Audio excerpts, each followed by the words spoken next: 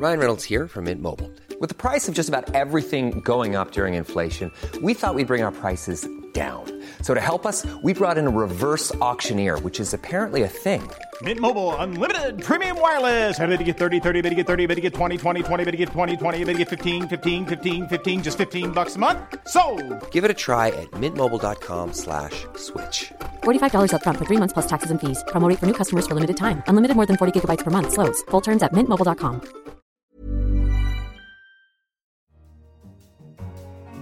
Hello, I'm Anne McElvoy, and you're listening to The Economist Asks. And this week, we're asking, can the liberal West survive? Across Europe and America, many different sorts of reactionary parties and politicians are tearing at the fabric of the world's post-war liberal settlement. Western liberalism looks to be under threat. So will it crumble or could it be saved? My guest today is Bill Emmott. He's a former editor-in-chief of The Economist and now inter alia an author on international affairs. Welcome, Bill. Great to be here. Welcome back, Bill, I should say. Now, Bill's latest book is The Fate of the West, the battle to save the world's most successful political idea. So you tackle this question head on. Let's start by unpacking whether it is the world's most successful political idea if it's under such assault and so many people are turning against it. Well, I think what's successful about the idea of the West, which I take to be liberalism, the open society, which combines openness with a sense of equality of citizenship and political rights for all the people living in any given country, and then networks itself through the alliances that we have, the NATO that Donald Trump has described as potentially obsolete and so forth. That idea has, in my belief, both flaws and strengths. The flaws are that it can trip itself up. It can make terrible mistakes. And that is the situation we've been in, particularly since the 2008 financial crisis. But it also has a great evolutionary skill and ability to find its way out of trouble in a way that authoritarian systems find much harder. And we'll come to those in just a moment. But just to back up, you were editor-in-chief of The Economist for 13 years. You arrived after the fall of the Berlin Wall, when I was over there covering, and you were here putting on the cover. You departed before the fall of Lehman Brothers. Arguably, those were the years that represented a golden era of that combination that you described. Openness, free markets, liberal democracy. Did you ever think that it would come under threat? I always thought that liberalism would come under threat because actually freedom, free trade, free markets, free movement of people are surprisingly difficult ideas to convince people of the utility of them for them as individuals. They can believe in them in principle, but then when it comes to your own street, your own job, your own livelihood, it's often much harder. Protection is quite a tempting solution, and The Economist ever since 1843 has been fighting this battle, sometimes winning it, sometimes doing less well. So I don't think it surprises me now as a former editor. Putting former editors on the spot about 1843 is always treacherous territory, but is the argument really the same? Do free markets, is the liberal promise the same with principles that set up The Economist in the middle of the 19th century to the kind of situation that we face after 1990, trying to make the liberalism work for so many different countries, bringing together Eastern and Western Europe, and then, of course, that financial crash and everything that lay behind it. It sounds like we're almost trying to apply a 19th century recipe to a turbocharged capitalism. Well, I think the reason capitalism has become turbocharged is because the recipe has worked so well. But the recipe requires government to step in and to regulate the way in which markets work. Adam Smith made this point in 1776 in The Wealth of Nations. Markets need rules. And the problem comes when government steps back too far from the market, or, crucially, and this is what happened, I believe, with the 2008 Lehman shock, when government gets captured by lobby groups, by wealthy groups in banks, Wall Street, the city, who subvert government. And that's one of the flaws of democracy, that it is ultimately potentially for sale unless the rest of us as citizens rise up against the corruption that is thereby inherent in the system. There's no doubt that anti-liberal politics in Europe and the United States and beyond are enjoying something of a summer, an interest, a resurgence. We have Prime Minister like Viktor Orban in Hungary talking about an illiberal democracy as a good thing, something you aspire to, the word illiberal being elevated there. What's wrong with that proposition? I think what's wrong with his proposition to a Hungarian should be the balance between the selfish interest of Mr. Orban personally and his group around him and the long-term interests of the country as a whole. Now, if you look at successful development stories, South Korea, for example, going far away from Hungary, of course, it was run by a dictator for many, many, many years, only became a democracy in the 1980s. Illiberal practices got South Korea where it was. So if I was a Hungarian, I'd listen to Mr. Orban and wonder, was he working for me or is he working for him? But I suppose he, like other populists, are betting on the fact and magnifying the idea that the public don't really agree with elites anyway, that the illiberal elites, be they in the form of the Economist or an institution like the EU or largely academia, has lost touch with them, doesn't really reflect their interests, and therefore you can go off and sell illiberalism just as confidently as you could sell liberalism. How do you respond to that? Well, I think the public are interested in results. They're interested in their living standards, they're interested in their security, they're interested in the opportunities for their children. They're not interested in the political debate. And indeed, the whole point about representative government is that it's done by specialists, by elites, to avoid ordinary people having to worry about it and to think about it. That's really the principle. But that means that at times the elites who are doing the representation can lose touch with the pain and anger and loss of hope of some of the people. And that really is what's happened since the 2008 crash. So let's put liberalism on the spot. How can it adapt and evolve? And your book is very much about pointing to how liberalism might cope with these strains rather than just explaining the 2007-8 crash. And it would be fair to say that there's a groaning bookshelf of books that already do that. They don't all agree, but there is something of a consensus around that loss of control of what markets were doing. Where does that point you now in terms of how liberalism should adapt? Well, I think that what liberal governments, what liberal parties need to do is to find new ways to provide a sense of equality for citizens. And I think it's been neglected. It's been given lip service by too many liberal governments who have thought, well, rapid economic growth will just somehow bail us out and make everyone mildly happy enough to elect us the next time.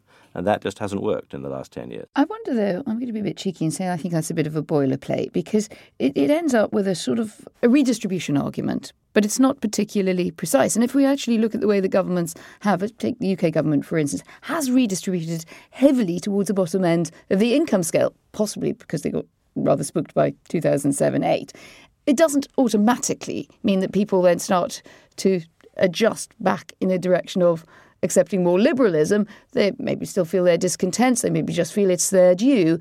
How does it necessarily solve your liberalism issue?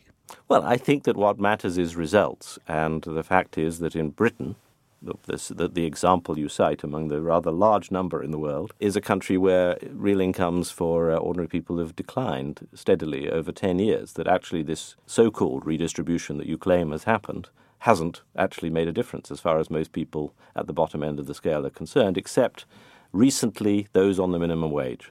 And I do think that George Osborne's initiative to sharply raise the minimum wage is exactly in the right direction. In our current circumstances, the now former Chancellor did the right thing, and I believe that more governments need to do that. So it is boilerplate because the circumstances differ in different countries. But the basic question is, what are the results for people and how much does a government care about that? And who's getting it more right than wrong, to your mind? I know that you travel widely preparing this book and others that you do. You use a lot of very broad international comparisons. Maybe we're being narrow. Where else should we look? I think we have to look in Scandinavia, which also happens to be where Emmanuel Macron is also looking, because where they have successfully developed liberalism over the past 20 years is in providing openness, liberating labour markets, providing the room for change, while also providing enough security to workers and to people to preserve a sense of equality.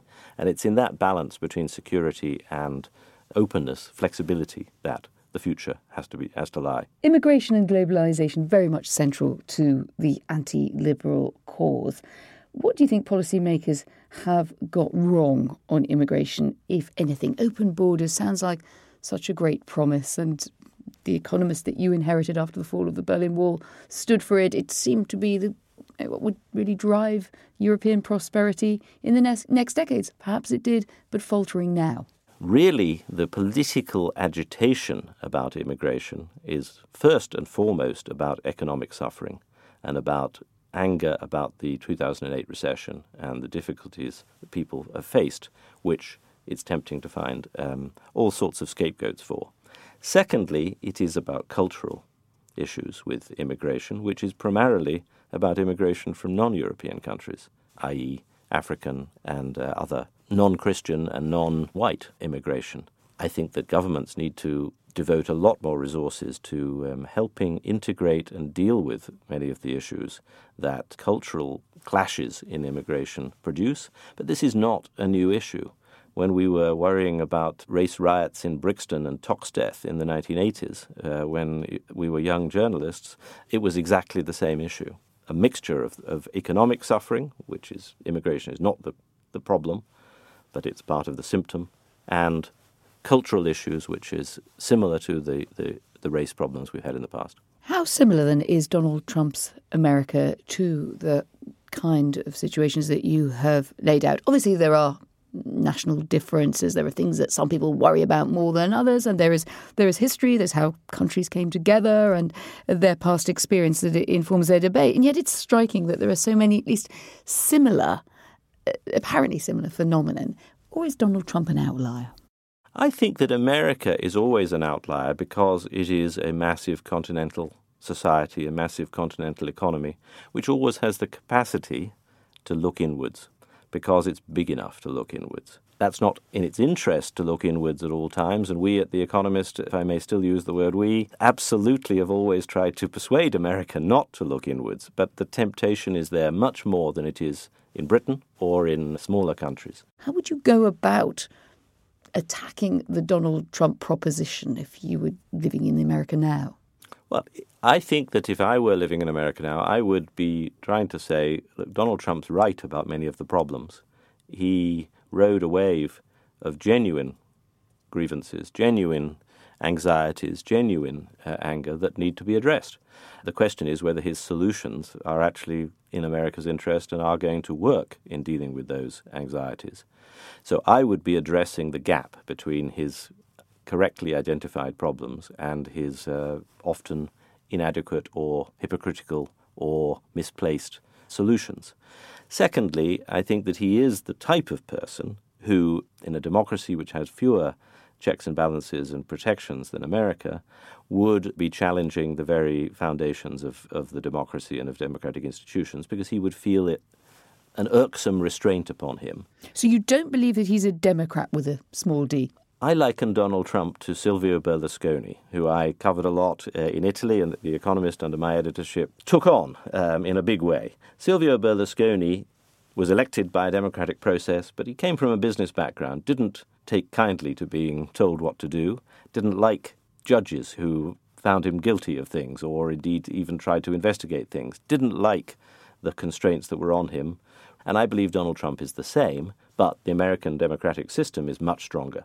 So the constraints on Donald Trump are much stronger. And if I was living in America, I'd be working to make sure that they remain strong. One thing that might have changed a bit since you were running your very critical covers there on Silvio Berlusconi is that we're now in the age of the filter bubble. The confirmation bias, which everybody has, can simply be magnified, and we can live with it and magnified as much as we like. There's fake news, there is news that thinks it's real but is a bit fake, and there is news put out there determined to be fake.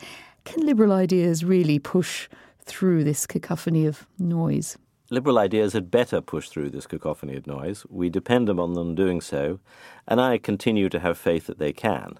I believe, of course, that there are changes in the way in which ideas are discussed, the way in which they're received, but that fundamentally the issues are the same.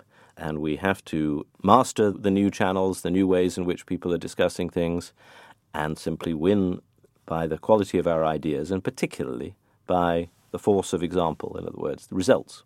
But policymakers seem to be divided between those who think that it's really about tweaks. We've mentioned redistribution. Different countries might go that differently.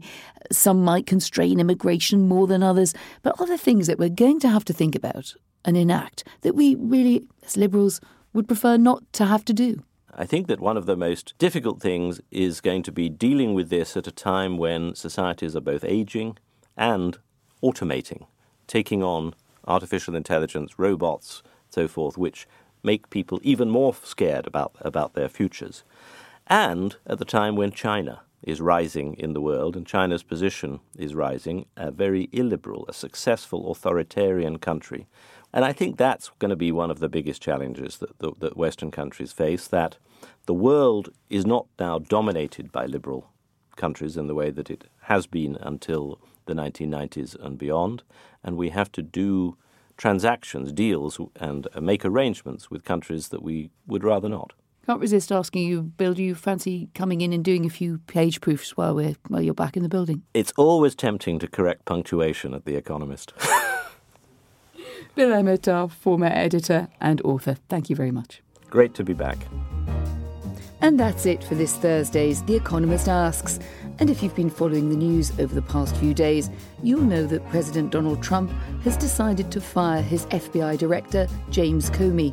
Do download tomorrow's episode of The Week Ahead to hear The Economist dig deeper into what it means and what we make of what happens next. Also, if you've any thoughts on today's programme, get in touch with us. We're at Economist Radio on Twitter, and you can send emails to radio@economist.com. In London, this is The Economist.